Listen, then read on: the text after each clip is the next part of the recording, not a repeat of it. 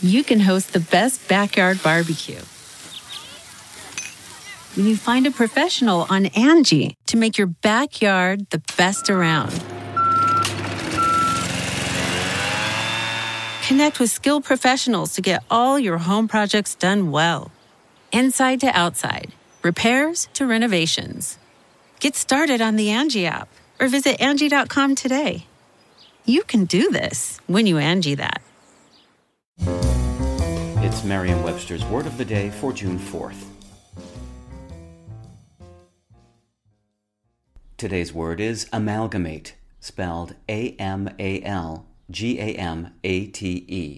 Amalgamate is a verb that means to unite in or as if in a mixture of elements, especially to merge into a single body.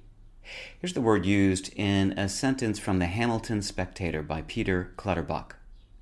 When all the smaller municipalities in Hamilton Wentworth were amalgamated into the city of Hamilton in 2001, there was resistance from the smaller suburban communities to the loss of their local governments.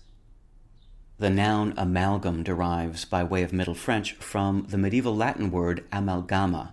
It was first used in the 15th century with the meaning a mixture of mercury and another metal.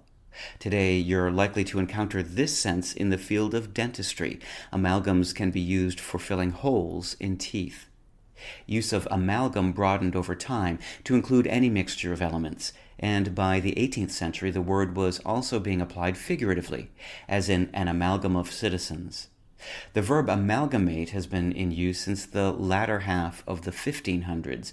It too can be used either technically, implying the creation of an alloy of mercury, or more generally, for the formation of any compound or combined entity.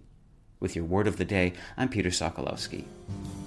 Visit Merriam-Webster.com today for definitions, wordplay, and trending word lookups.